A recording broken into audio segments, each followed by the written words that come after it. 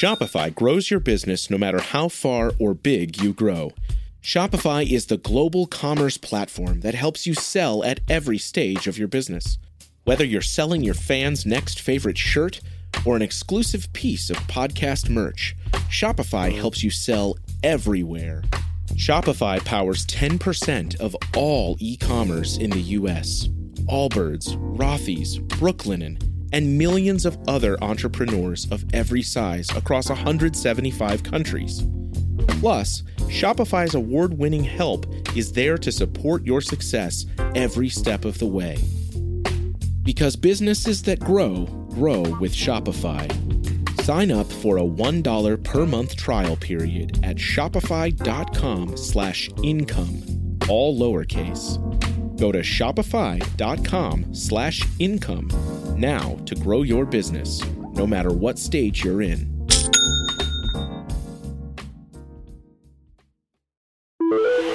Osiris. Welcome to Wheels Off, a show about the messy reality of the creative life. I'm Rhett Miller. That's when it got wheels off. We started up and we ain't gonna stop. Oh, said I like you, like it or not. That's when it got wheels off.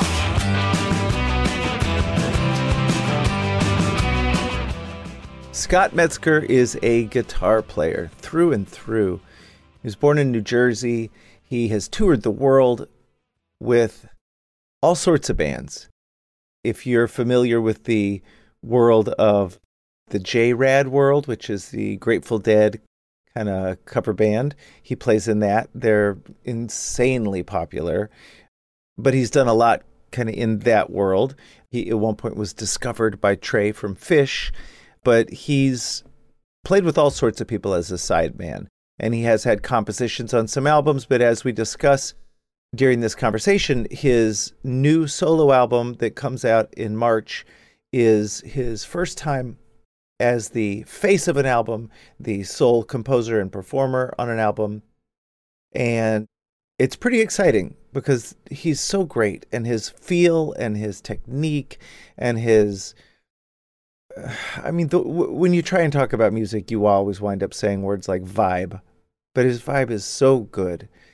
And I just think he's fantastic. And I think getting to talk to somebody who is so gifted technically, you know, in terms of his skill and proficiency, he's through the roof, but he's also really gifted in terms of his feel. And he is able to convey that really well. He's able to talk really succinctly and informatively about what it takes to be an artist, you know, who has, you know, an enormous skill set, but who's also empathetic towards the audience. And I just think that that's, in a way, that's the perfect world. I don't know that I've ever necessarily come that close to the line of brilliance that is that specific kind of talent. But boy, Scott Metzger sure does. And I'm really grateful that he joins us on this, the newest Wheels Off. Please welcome Scott Metzger.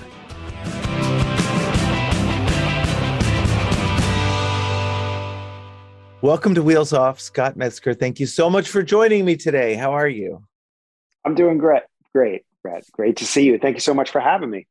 And for the edification of our listeners, from where are you joining us? I'm in Brooklyn, New York, USA. Nice. From my apartment here, and it's very cold today. Yeah. I did a Zoom with a friend who was in California yesterday, and he was wearing a beanie, and he apologized for the beanie and said, "It's really cold here today. It's 50." And I was like, "It's 10 here." So, oh man, yeah, you've got it worse than we do. I shouldn't complain. Well, a little further north. Sweet, man. So what creative project are you working on at the moment, and how does it light you up? Oh, well, I've got, I'm somebody that's always, I've got a focus issue. So I'm always working on a million things. But right now, the main focus is the very first solo record I've ever made under my own name. And it is truly a solo record. It's all instrumental acoustic guitar music, recorded in the last year or so. And the only other person on it is my wife. She plays violin. Katie Jacoby, she plays violin on one track. And it is called Too Close to Reason, and it's coming out in early March on Royal Potato Family Records. Dude, I that's couldn't so be exciting. happier. Yeah, thank you. Yeah, it's a big deal. I mean, I've played on a million records under other people's names and have done a million projects with other people. But to really put it out there and just be like, bam, Scott Metzger, like here it is. It's an exciting and a little bit scary and just really invigorating phase. I mean, I've heard you play guitar often without even, as is the case so often with a player like you, often without even realizing it was you. But I wonder, like with like 1-800-Wolf, or with some of the projects that are more that you're more in the driver's seat on, how much have you been a composer? Like you've written tons of songs and compositions and stuff over the years. Sure, yeah. I mean, in my 20s, I was in a band called Rana, and that was a full democracy. That was like 4 guys writing, and we made about nine records or so. And then came after that band, kind of, as bands do in your 20s, right? It's like we came very close, Rhett, to like making it to the other side and going the distance, but didn't quite make it. And after that, I became, I guess, basically what's easiest described as like a sideman here in New York City, and did a ton of records playing guitars on other people's records. And there was some composing, I'd write little sections here or there, little hooks for that stuff. But in terms of like full on writing songs, there was a really big gap there for those years. And then with Wolf, we made 2 records in the last, I don't know, 7 or 8 years.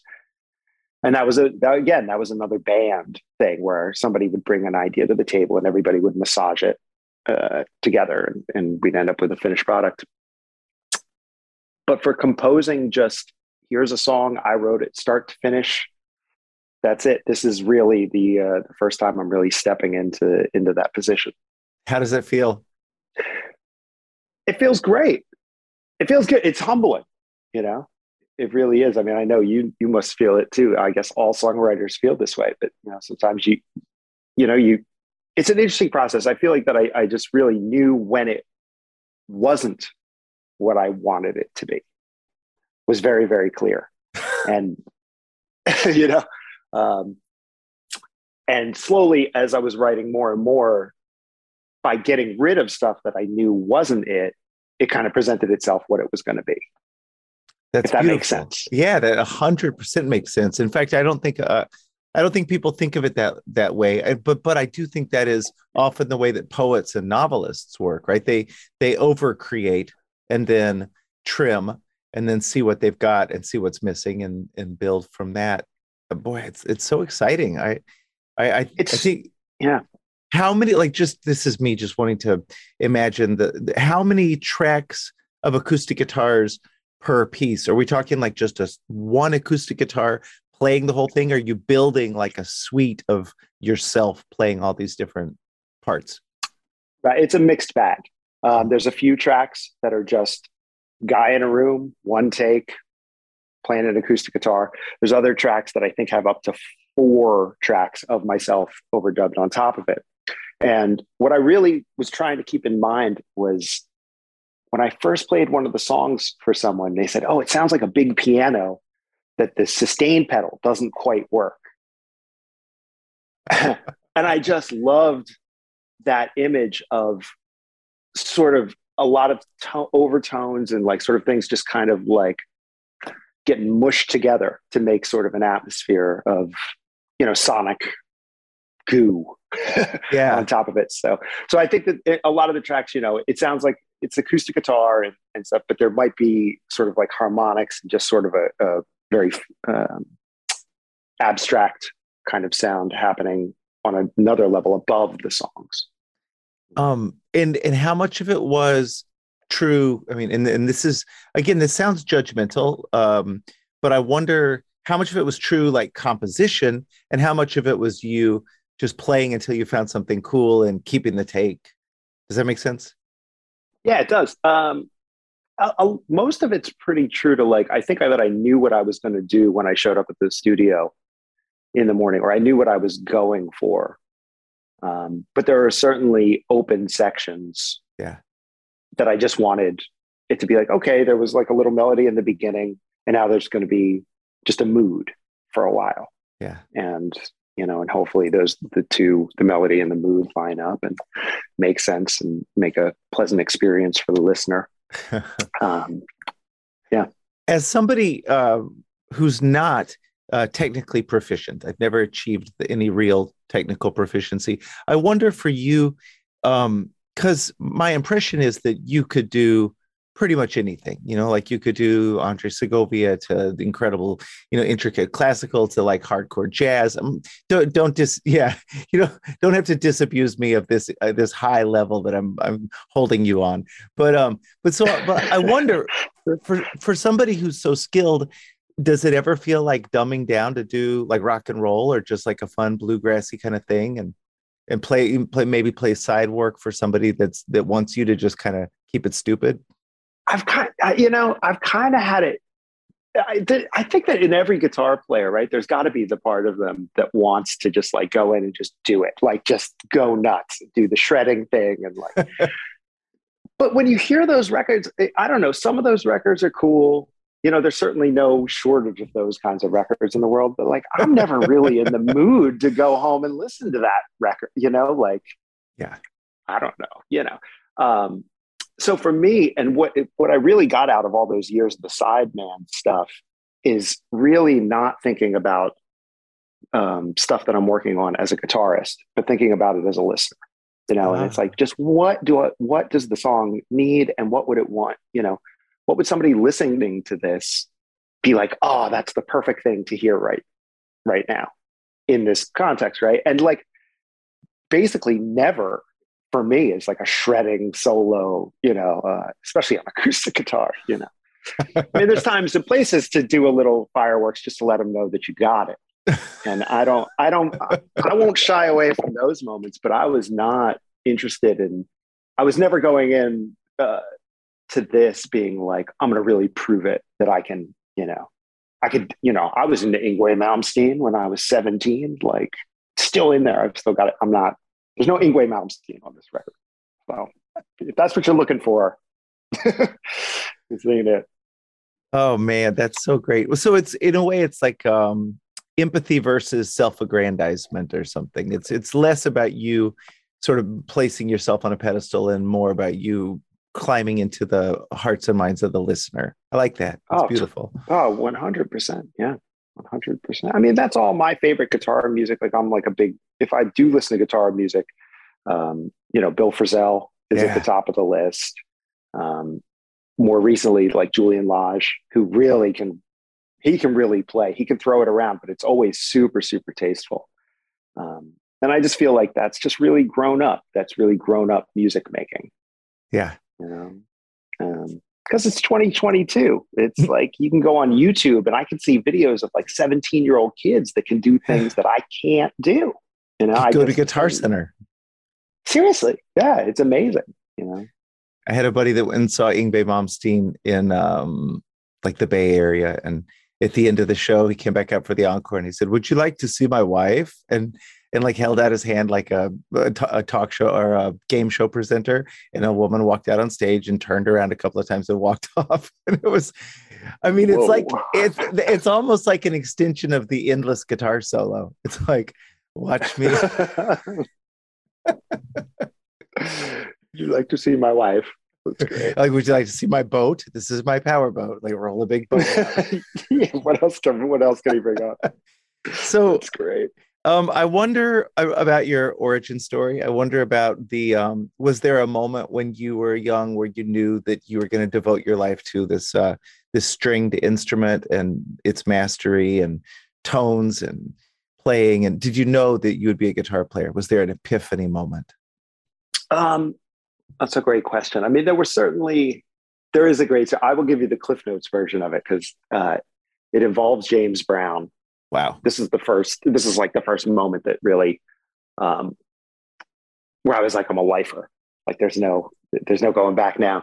And the love of the guitar was already there. And when I was in my early 20s, like I was saying, I was on the road a lot, and I played at a festival in Live Oak, Florida, and our band was billed at like 1:00 in the afternoon, you know, and James Brown was set to headline that night, which I didn't give much thought to at all at the time. So we were playing the set, and the bass player was like, "Oh man, this is unbelievable." You know, as we're playing, he's kind of yelling at me over the music. He's like, "I can't believe this. This is unbelievable."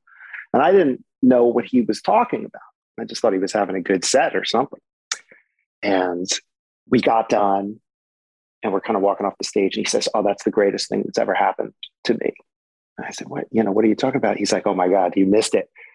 He said, "James Brown was like in the wings of the stage and busting like full on Sex Machine dance moves to our set, you know, like with nobody looking. Like it was like him and his little entourage. And he was like, apparently I didn't get the visual on it, but he said, oh, you know, he was over there. So and I'm super bummed out. I'm like, oh, I can't believe I missed it. As that setting in, a guy taps me on the shoulder, guy in a big guy, 3-piece suit, bodyguard looking type guy. And he says, "Oh, you were just playing guitar, right?" I said, "Yeah." He said, "Oh, well, Mr. Brown wants to meet you."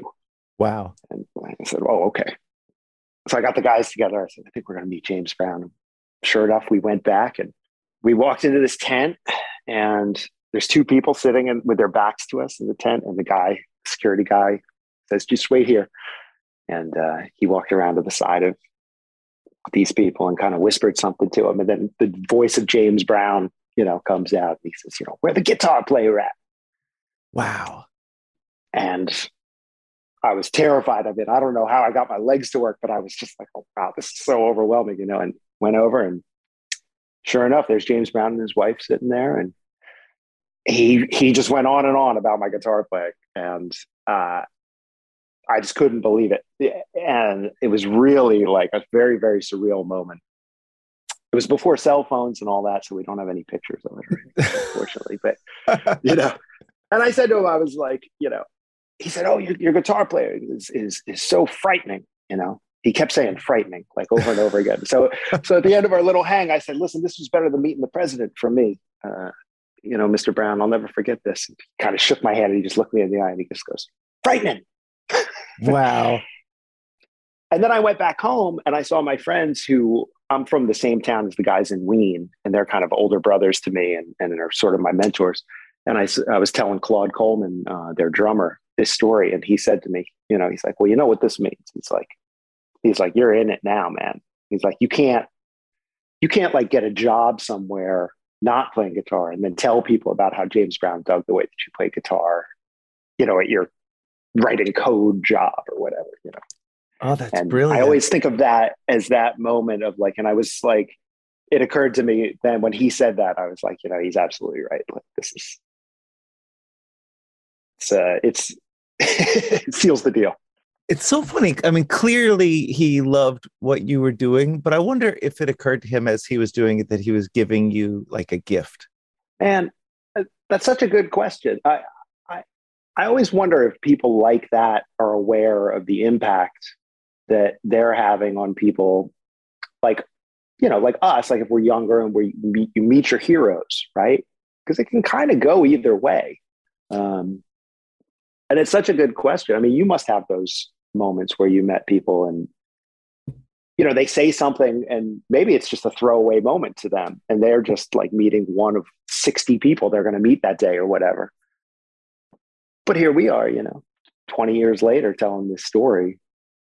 And it's talking about how it changed my life, you know, the entire course of my life. Oh, that's so cool. I love that. Yeah. Yeah. That was an amazing moment. Well, okay. So to me, playing guitar like you do would require so much of presence, you know, like being in the moment, like living in the moment, being sort of not burdened by fear of the situation, the future, not hung up on regrets about the past, but like really existing in that moment. And I wonder, because everyone I've ever spoken to during the 110 of these that I've done everybody deals with internally generated obstacles, stuff that we create inside ourselves that just is a big wall between us and our creativity. You know, the voices in our own head that tell us we suck or we don't deserve it or whatever it is. So I wonder for you, what you figured out in terms of strategies to get through those internally generated obstacles, get past that. Wow. What a great question. I mean, this is like my shit because I think about this kind of stuff all the time because we're all everybody, you know, all musicians, right? You have those moments where you're like, wow, I'm capable. You kind of play above your capabilities for a minute or something, or you have those aha moments. You're like, man, what can I do to stay in that? Like, I want that to be the new standard, right? And for me, have you ever heard of the Alexander technique? You know what that is? Yeah. In fact, I've got the book right up here. Yes. But I haven't dove into it like I should have, but it was recommended to me. For me, so the Alexander technique is one of the funny things about the Alexander technique is like nobody can really tell you what it is. You know, there's no real black and white definition of it, but it's essentially my best understanding of it is like body awareness and just getting in touch with where there's tension in your body that could be tripping you up from, you know, getting to your best self. And so what I started to notice when I really started, I have like an Alexander teacher here in the city named Karen McElwin, who's amazing. And I see her every other week or so. We do a lot of breathing exercises, a lot of just, you know, doing things with your hands, but keeping focus on, you know, your legs or something like this, like just being aware of where you're at body wise, tension wise. And the best little, you know, hack for me over the years has become, I realized a long time ago that I was playing much better in sound checks than I was actually on the gigs, I felt, because it was just throwaway. There was nothing at stake. There was nothing on the line. So what I've tried to teach myself is to be aware of what my body feels like during sound checks. And then as I'm walking on stage for the gig, to tap into that, to recreate that physical feeling and really stay with that as opposed to, you know, trying really hard to like play a great solo or whatever, you know, but to just try and stay in that. I'm constantly kind of telling myself, you know, just keep it like it's sound check, like no big deal, you know, like a Red Rocks, you know, it's like sold out Red Rocks show that I did with J-Rad. And I remember literally I was like in between songs. It was just like nothing but a sound check, man, you know, and it really works for me. That has really, it's taken a very long time. And of course, some nights are better than others, but that seems to be the thing, you know, and just keep it in mind.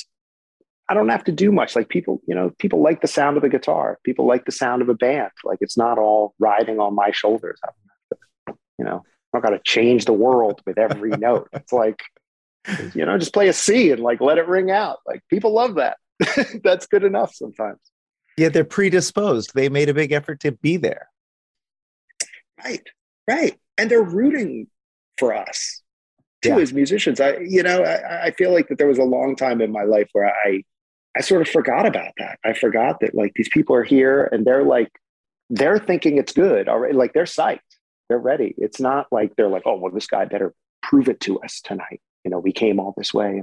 You know, it's not a bad vibe out there. It's like people want to enjoy themselves and have an experience with you. It's funny that you say that because now that I think about it, I think on my darkest nights, I have imagined an antagonism with the audience that doesn't really exist. I mean, I'm there with you 100%. Yeah. Huh. I mean, because it's easy, you know, it's like you said, it's easy to like, once you get up in your head and you start spinning, and if you're on stage, that's a weird place to be. And it's a real tough place to get out of, I think. And it can get pretty abstract. Boy, and I think it's so useful too, what you say about just the physical aspect of it. I'm reminded of a conversation I had with a guy, Jack McDowell, was a Cy Young Award winning pitcher back in the 90s with the White Sox and some other teams. But he he's great pitcher, like really, and played in rock bands, and so he straddled those worlds, and really interesting guy. And um, at one point, and this is years later, this is recently, he came out and saw me play, and I said, yeah, I don't know, the gig tonight, I just felt and I did a thing with my shoulders where they kind of hunched up a little, and I didn't realize I was doing it. I wasn't consciously illustrating the problem I'd had with the gig. But he said, listen, lately I've been managing ball teams, and when I go to these young players and I see them hitting in batting practice, their shoulders will be down and they'll be swinging, and I watch them in the game and their shoulders are up by their ears. And he said, so I walk over to them and I just push their shoulders down and I say, take it out, let it go. You're never going to hit with your shoulders way up by your ears. And so now whenever I'm on stage and I catch myself with my shoulders locked or up by my ears, I'll just make my shoulders melt, just let them melt. And it helps so much. It makes such a big difference, right? Yeah. It's incredible. I remember one of the first, I studied with a jazz guitar great named Gene Bertoncini for a few years. He was just an incredible guitar player, really a master. And I remember one of my very first lessons, he said, okay, take out your guitar. He's kind of a salty kind of character, really great, really, really great, salty but genuine, like a great combo for a teacher. But he said, okay, well, go ahead. Well, why don't you play me All the Things You Are? And I said, okay, great. I started playing and I got about 6 notes in, and he goes, wait, he said, I'm going to break out in a rash just watching you play. Because he said, look at you, and his point was that, he's like, you're all hunched over. He's like, your fingers are turning white. You're pressing down so hard, and he said, just let the guitar do the work for you. He's like, this is what, and then we just practiced. We basically didn't even practice guitar for months. We just practiced like holding the guitar and being calm and being confident and owning the situation at hand, Wow. Feeling in control. Yeah. God, I love it. It's funny too, because it's simpler than we think. Like in our minds, I think people who are creative tend to think that there's these deep, hard, complicated things that are that we need to do and to master and figure out. But really, it's what you're saying. It's how do you sit? Mm-hmm. I love that. I love that. Yeah. It's like, how do you sit? And just does it sound good or not? There was, I did a master class panel, and John Medeski, the organ, genius guy, was on it, and everybody was kind of saying oh, on this song, they were talking about playing on some song, and everybody was talking about all these harmonic options that you had. It's like, okay, well, over the D minor, you could play in E minor, you could play in C major, but not C major sharp 11 because that's the major seventh over the minor chord. But you could hang in G minor, and it was going on and on and on. And they were like, John, what do you think? And Medeski was like, if it sounds good, I play it. And then he's like, and if it doesn't sound good, then I switch notes. It was like, dude, there it is. That's the real shit, Oh, I love that. I switch notes. Good. Yeah, doesn't sound good. I play a different note.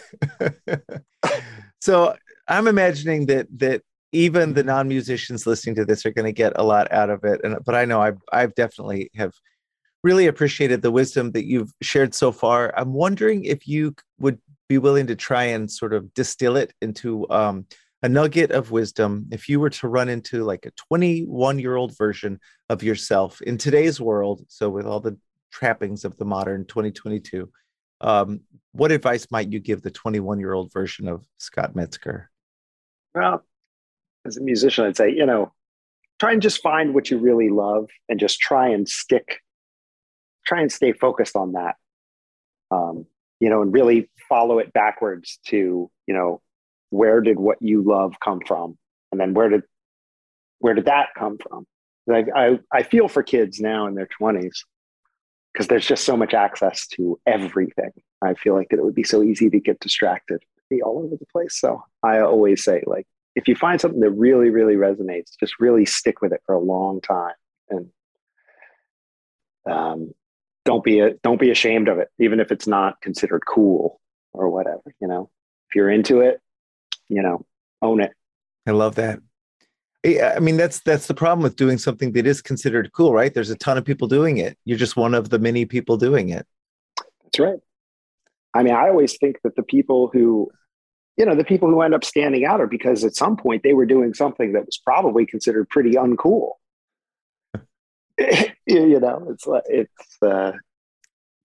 they were different, but then just sticking with it and staying the course is what landed them being unique and respected. Oh man. Well, I'm so excited for this, your first real solo album. I can't wait to hear it. I think it's going to be a great record to blast throughout the house as I'm living my life. And I just, there's something really beautiful about the way you've done it. I really appreciate it. It feels like you've appreciated your journey, and you've kind of lived a life that was examined and enjoyed. And I think that's so cool. And thank you so much for appearing on Wheels Off today. Thank you so much for having me, Red. It was a pleasure talking to you. Take care, Scott. All right. Thank you so much for listening to Wheels Off. Please be sure to rate and review the show on iTunes. That helps us appear higher in the search results and lets other folks know that it's a cool podcast to listen to. Also, as the kids say, don't forget to subscribe on iTunes, Stitcher, Google Play, or anywhere else that you listen to shows like this so that you never miss an episode. This has been Wheels Off, and I'm Rhett Miller, encouraging you to create every day. Thanks, y'all.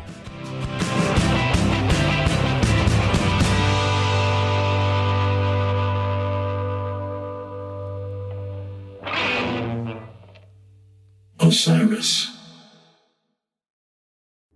Hi, this is Henry Kay, host of the #1 music history podcast, Rootsland. Come with me on a journey to Kingston, Jamaica, where we explore the world of reggae music and the untold stories of some of the genre's greatest legends. From the ghettos and tenement yards where the music was born, to the island's iconic recording studios. We are so excited to team up with Osiris Media, the leading storyteller in music, because as you'll hear, sometimes the story is the best song.